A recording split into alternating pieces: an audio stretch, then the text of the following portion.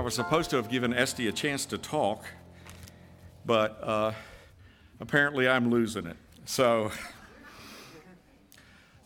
first of all, I want to say a special hello to Sudi and his family from New York. Sudi Singh used to be a youth pastor here. Nate, you are surrounded by a horde of youth pastors that preceded you. George used to be a youth pastor, and Sheila used to be a youth pastor here, and Hank used to be the youth pastor. I mean, you're surrounded by youth pastors, so watch it, buddy. But Sudi, it is so good to see you. Just one of my favorite people, and it's good to see your family here.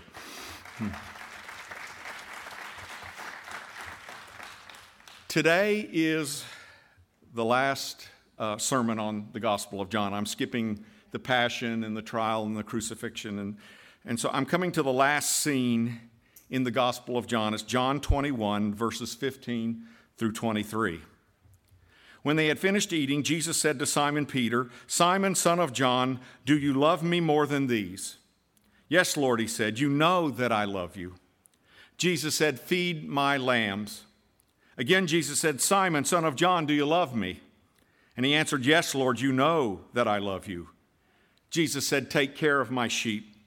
The third time he said to him, "Simon, son of John, do you love me?"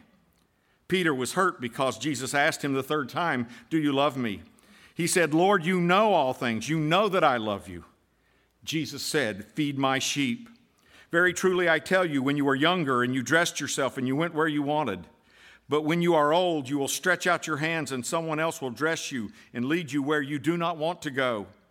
Jesus said this to indicate the kind of death by which Peter would glorify God. And then he said to him, "Follow me." Peter turned and saw that the disciple whom Jesus loved was following them. This was the one who had leaned back against Jesus at the supper and had said, "Lord, who is going to betray you?" When Peter saw him, he asked, "Lord, what about him?" And Jesus said, "If I want him to remain alive until I return, what is that to you? You must follow me." Because of this, the rumor spread among the believers that this disciple would not die. But Jesus did not say that he would not die. He only said, "If I want him to remain alive until I return, what is that to you?"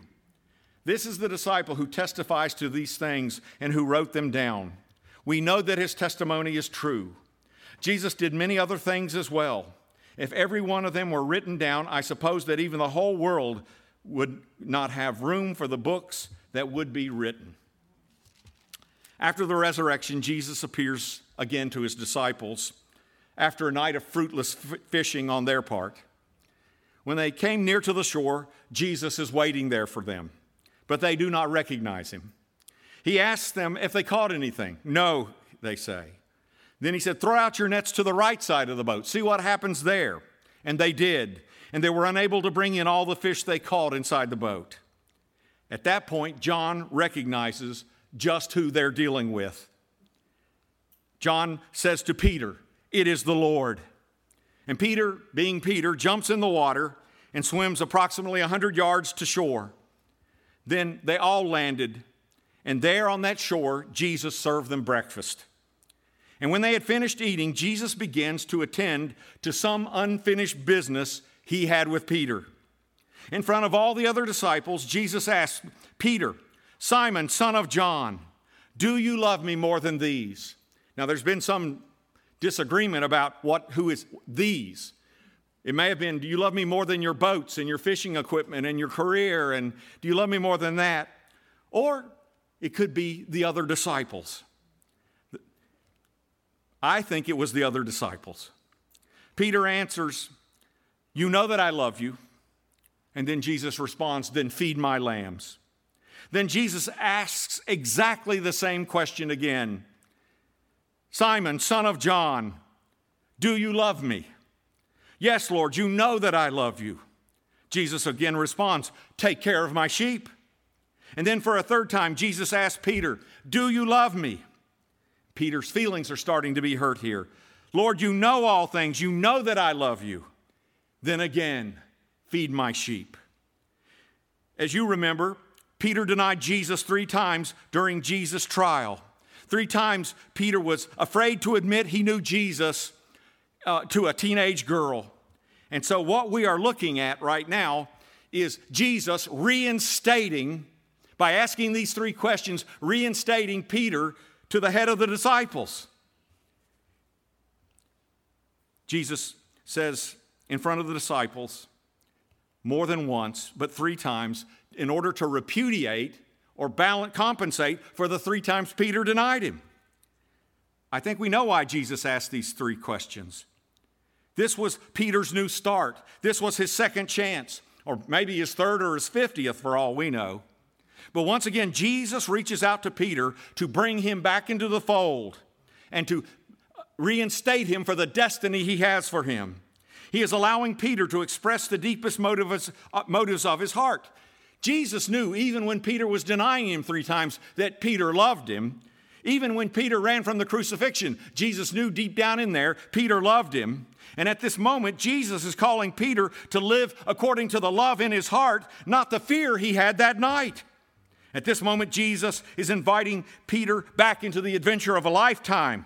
He is giving him another chance to face his failures and overcome them. Why did Jesus do this? Because now Peter was broken. The old bravado is destroyed. Peter's pride is shattered. The one who bragged he would die for Jesus joyfully now really fully realizes how much he needs Jesus. Peter's illusions of self-sufficiency are gone. He comes to Jesus now a different man. He realizes he needs grace. He needs another chance. Dan Allender tells in his book about how he went fishing in Montana with his 10-year-old son. And he said they were out fishing on the river in Montana, and he caught a fish. And he said, up to this point in my life, all the fish I'd caught were trout. But as I pulled this fish up, it was no trout. It was a big, ugly gray fish, and its huge mouth was open really wide. And he said, I got scared when I got a look at it. He says, besides that, I don't like to touch fish. But I had to get this fish off the hook. He said, so right there in the boat on the river, I had a meltdown. I wanted that fish out of the boat so bad, I began just swinging it around like this. So eventually, I ripped off its lips and sent it hurtling back into the water. He says, as we got to shore, a figure was sitting on a chair about 50 feet away near the end of the dock. And as I walked by this man, he reached up, Allender says, grabbed my arm and pulled me down close to his face. Son, he said, I've been fishing for over 50 years. I want you to know I have never seen the likes of this. I just wanted to thank you for the show. For the rest of the trip, Dan Allender says, I avoided this man. Throughout the week, I took my son fishing for a couple of hours right after lunch, and for 3 straight days, we caught nothing. On the 3rd day, he said, the man I had been avoiding approached me and said, I see you've been taking your son out to catch fish. Yes, sir, I have. And I noticed you haven't caught anything. Yes, sir. Do you know that fish don't bite between 1 and 3:30 in the afternoon around here? No, sir, I didn't know that. Do you want your boy to catch a fish? Absolutely, yes. Then what I want you to do is to be out here at 5:30 tomorrow morning. The next morning, Dan Allender said, Andrew and I went out at 5:30, but by 7:45 we hadn't caught a thing. I'd already told my wife that we'd be back by 8. And so I said to Andrew, we got to go in. He said, inside I was ticked at God that he could divide the Red Sea, but he couldn't provide my son with one lousy fish. Andrew looked at his father plaintively and very quietly said, please, Dad, just one more time. Inside, Dan Allender said, I was raging, but I heard the Spirit of God say to me, let him try one more time. And so he looked at Andrew and said, you can cast 5 more times. The first cast went out, then the second and the third. With each cast I prayed, oh Lord, please let him catch a fish. But by the 4th cast, he said, I had lost all hope and was desponding. I began to pull out the oars as Andrew threw his line out for the 5th time. All of a sudden, Andrew was yelling, Dad, stop. I turned around and saw that his pole was bent over. For the next 5 or 6 minutes, he fought to bring in a fish, a big fish. And when we finally got the fish into the boat, it turned out to be a big northern pike, not some big gray ugly thing. It was a phenomenal moment, probably one of the most important moments in my life as a father. As we neared the shore, Andrew said, "Dad, we have a God, don't we?" Yeah, we do, Dan said. Apparently God loves fishing more than golf. That's parenthetical. The Lord has never helped me on a golf course. Anyway, after another moment, it's true. Not that I'm bitter or anything. Anyway, and after another moment, Andrew said, "Dad, I know God's name."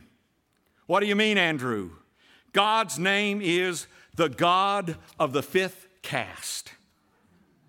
We serve the God of the fifth cast. God gives us a chance, and then another chance, and then another chance, and then another chance. Jesus that day, so long ago, refused to let Peter's failure paralyze Peter the rest of his life. Jesus overcame Peter's shame by addressing it directly. And in doing so, he showed Peter an acceptance larger than his sins, a love greater than his failures, grace greater than his shame. Have you ever run into that? Jesus would not let Peter run from his shame or deny it or dilute it. He helped Peter face the worst moment in his life and called him back to the purpose for which Jesus had called him in the beginning. "Peter, you will be a rock. Your destiny is to lead the church. I believe in you. I believe my love and grace working for you will continue. I am not going to let your failure stop what I have in mind for you." Jesus that day so long ago touched Peter in a way that altered his destiny. And by the way, he did this right in front of the other disciples who would have been the first to say, why should we follow this loser? He got backed down by a scrub woman after Jesus was gone. Jesus was taking care of business that day with Peter and the disciples. By the way, it's amazing how God can use our weaknesses and failures, isn't it? It's amazing how many alcoholics can be mentors to other alcoholics. They know their brothers and sisters struggle from the inside out. Who better to help? It's amazing how many people who have lost someone dear to them can become gifts to other people who are going through loss. They understand like no one else does. It's amazing how God uses our brokenness to help a broken world. So often our failures or loss often qualify us to minister to those going through the very same thing after Jesus heals us and restores us. "Feed my sheep." A humble Peter was now ready to do just that. Humbled, Peter was now ready to lead a nation of servants, to model servant leadership to those called to give their lives to Christ and to the world. Now, we all believe in servanthood. We all believe, that, Jesus was the suffering servant. But folks, it's a whole lot easier to believe it than to do it, isn't it? I know of a woman who, when she was facing an important surgery, asked her husband to look after the children over the weekend while she was in the hospital. He said no, because he was going to a Promise Keepers rally for men that would teach them how to live as Christian husbands and fathers. He refused to serve his wife on the grounds that he had to attend a conference where he would be taught how to serve his wife. By the way, marriage and church is to be characterized by mutual servanthood and submission. Prefer one another. Love one another. Forgive each other. Submit to one another. That ain't easy. But it is what we are called to do by the power of the Holy Spirit. And then Jesus tells Peter where his servanthood will lead him. Jesus tells Peter that following me will lead you to your own death. In essence, Jesus tells Peter, you will die, but you won't die the way you think you should. You won't die with a sword in your hand cutting off a Roman soldier's ear like you did in Gethsemane. You will die helpless and led to your own cross. No glorified, heroic death. You're going to die like me. You will die in a pagan place, a place you would not go if it was up to your own personal preferences. You will die in hated Rome, penetrating the capital of a vast empire with the gospel. By the way, Paul and Peter, what was the prize for the early Christian church? It was the capital of the empire. And both Paul and Peter gave their lives, not in Jerusalem, but in Rome. Peter died on a cross. And because he did not consider himself worthy of dying like Jesus, he actually requested that he be crucified upside down. And the Romans accommodated his request. After telling Peter he would die, Jesus then tells Peter something he told Peter the first day he met him. Remember the first words of Jesus to Peter? Follow me. Follow me and I will make you fishers of men. And here in this last conversation, what does he say towards the end of the last conversation? Follow me. That is the beginning and the ending of Christianity. We make Christianity really complex. It's really quite simple. Follow Jesus. Do what he tells you to do. Jesus says to Peter, give your life to me. Give your life for me. Follow me through the beatings and the persecution to come. Follow me to prison. Follow me to death. No matter where it leads, Peter, follow me. Follow me, because if you follow me, you'll discover it's the only life really worth living for. And even more important, you'll discover it's the only life worth dying for. We often yearn, for a problem-free life. What we fail to see is that a lot of our problems, wherever they are invitations from the Spirit to allow Christ to work in us and through us during those problems. We keep expecting God to prevent stuff or exempt us from stuff. Often Jesus calls us right into the middle of stuff so he can change it. We ask for comfort. Christ wants transformation. We ask for control. Jesus wants dependency. We ask for ease. Christ wants to give us a challenge bigger than ourselves. He asks us to follow him in making a new world, in bringing the kingdom of God. The Spirit leads us into places that actually require that we have to depend on him, require that we need his grace. Which in turn, by the way, if you really follow Jesus, the good news is that Jesus will use you in ways that will startle you. But the bad news is you're going to get in trouble sometime, somewhere with someone. I know it may shock you, but I've actually ticked off one or two people in the last 38 years. In fact, Jesus said, expect it, because we are called to something greater than our own happiness. We are called to something greater than our own safety. We are called to something greater than our own prosperity. We are called to follow Jesus wherever it goes. And then Peter gets into his own fallen nature again. He's still Peter. Peter sees John, and he asks Jesus, well, you told me about my death. What about him? To which Jesus responds, what is that to you? In other words, Peter, mind your own beeswax. This is none of your business.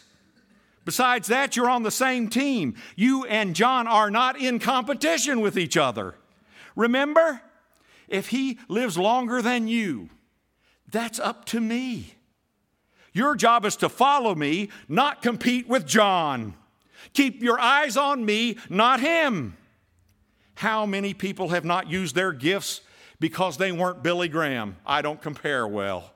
Or they weren't some pastor or some missionary or some high-powered leader. How many people have not used the gifts, what Jesus gave them, because they felt like they were in some competition they couldn't possibly win? We're not in competition. We're called to change the world together. All of us must use what Christ has given us. The call to servanthood is on every one of us. All of us matter. No matter what shape or size our gifts come in, we are called to share them for Christ and in the church and for the world he loves. Jennifer Dean writes this. Think of something big, a mountain, a tree. Get a mental picture of something you call big. Now consider that it is made up of tiny, tiny atoms. Atoms are made up of even tinier neutrons and protons. Neutrons and protons are made up of elements so small they can't even be seen with the strongest microscope, things like quarks. There is no such thing as big. Everything we call big is just a whole lot of small. Small upon small upon small finally equals big. There is no big without lots and lots of small. Nature, as God created it, is in the image of the invisible kingdom of heaven. In kingdom living, small matters. Small matters. It is the key to big. As one person put it, in God's kingdom, small is the new big. In God's kingdom, the way up is down, the way to living is dying. Mother Teresa used to advise people not to try to go do great things for God, but she said, do small things with great love. Anybody, you know why? Because, look, I can't do crusades across the world like Billy Graham, but I can do small things with love. Anybody here can do that. And again, you and I, this writer continues, do not know which doors will open so that our little lives can have an impact beyond ourselves. We do not know up to the moment of our death or even beyond who might be affected by our actions. You want some examples of small being big? There was a widow 2,000 years ago at the temple who was dead broke except for a little change in her pocket, and she took the widow's mite and threw it in the treasure, and Jesus noticed her. And for the last 2,000 years, she has been the model of generosity for billions of Christians. You can't get much smaller than an old woman throwing a quarter in the offering plate. Or think about some boy. Went out one day, had 5 loaves and 2 fish, minding his own business. And the next thing you know, a man named Jesus says, can I borrow those? And he multiplies them, and he multiplies them, and he multiplies them. And he feeds 5,000 men, plus the women. There were probably 20,000 people there that day. Small in the hands of Jesus becomes big. Or Jesus himself even said that if you give a cup of water in my name, the world will change some. And that cup of water will echo through eternity. Just a couple of weeks ago, Bart's mother, they had a really bad leak in the house. And they asked around, and some guy said that he could fix the leak for $2,500. I know this will shock you, but there are some scam artists here in the heaven called Harrisburg. $2,500 for a leak. My wife called Bob Cutman, and Bob Cutman's been in construction, house construction all his life, and so he went over there, and he discovered that it wasn't a big job. And so he put some flashing on. It didn't take him long at all. Bob didn't think that much of it. But I have to tell you, Bart's mother thought something of it. That the rain was not pouring into her house anymore by the bucket loads.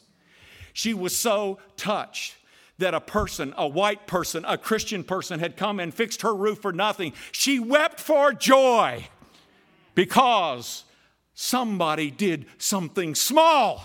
Because you see, if it's small to you, it may not be small to the other person. It may be life-changing to the other person. I have said comments off the cuff in sermons and stuff. I know you've never noticed that sometimes I say comments off the cuff in sermons. I've said comments off the cuff in sermons that stop people from killing themselves. I had no idea, but Jesus did. Small is big in the kingdom. So we're called to never despair, no matter how much our lives look or how many doors we desperately wanted to go through that seem to have closed. We are invited to live as though God is opening doors that mean our smallest act of goodness somehow, through God's grace, will count for all eternity. Think about that. I'm sorry, but I like that. Never mind. You can say amen. You really can. Amen. No gift is significant if it is given in love for Christ's glory. Use what you've got and quit worrying about what you don't got. Because Jesus can use anyone, anything, anytime, anywhere. That is the lesson to Peter 2,000 years ago. Peter was going, well, what about him? Is he going to be doing what I'm going to? And Jesus said, keep your eyes on me. Don't worry about what he's doing. You worry about following me. We are called to help feed the sheep.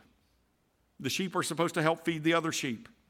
We're called to be a part of the unending story of Jesus Christ. We're called to wage truth and grace upon grace. Remember, in the first chapter of this gospel, that's what Jesus started with. We are all called to make a difference with the weapons Christ has given us. Let me read to you a true story by Mike Yaconelli, who has gone to be with the Lord.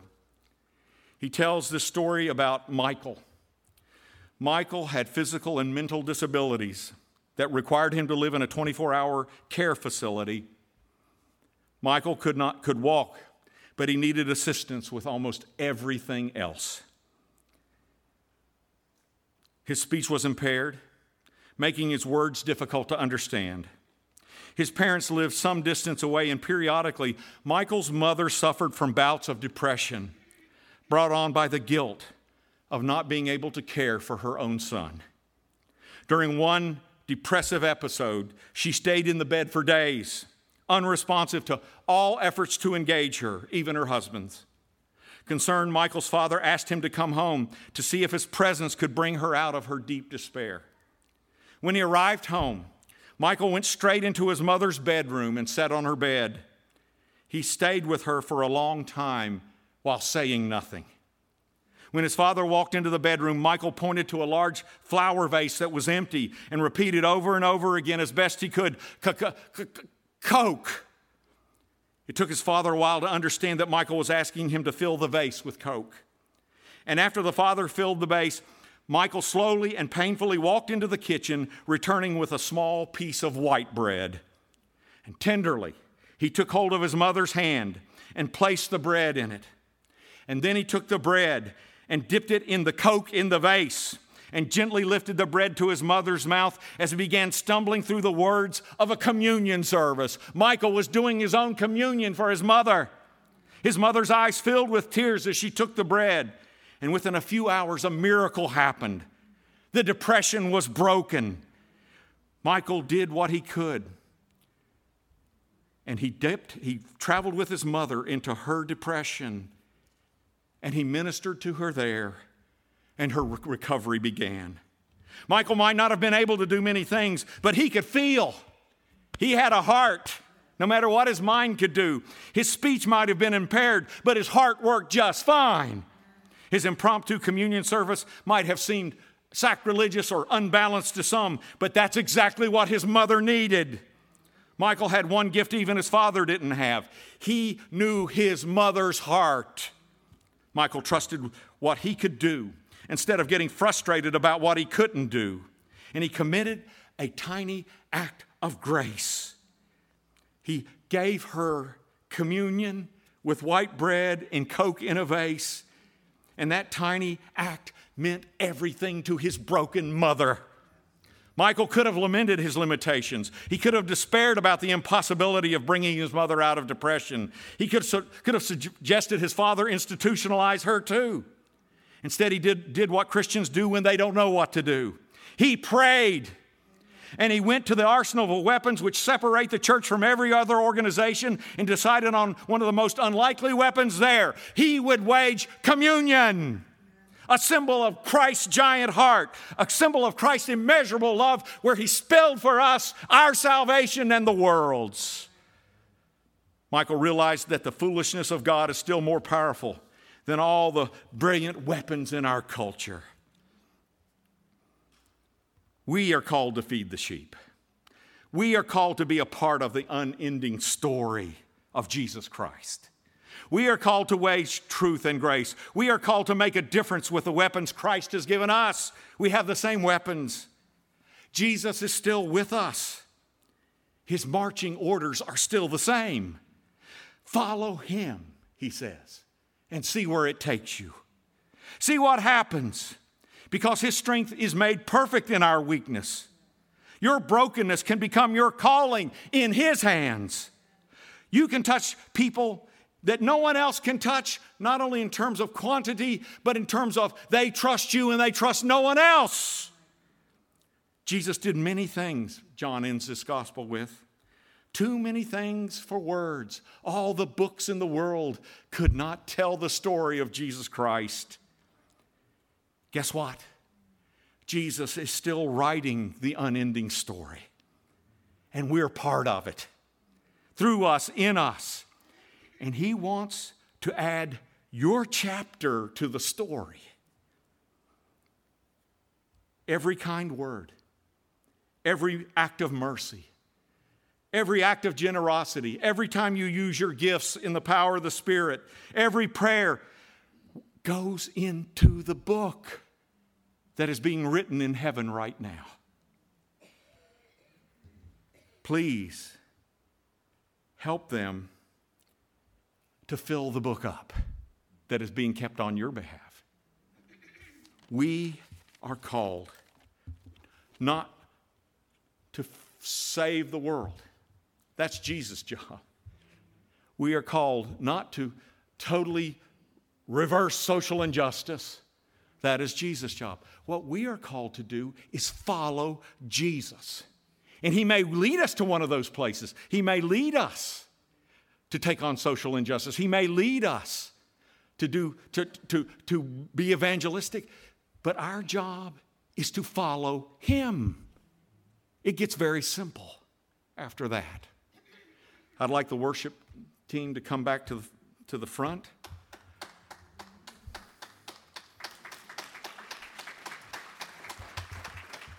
I'd like the intercessors to come to the front. We never want anyone to leave this place without the opportunity for prayer.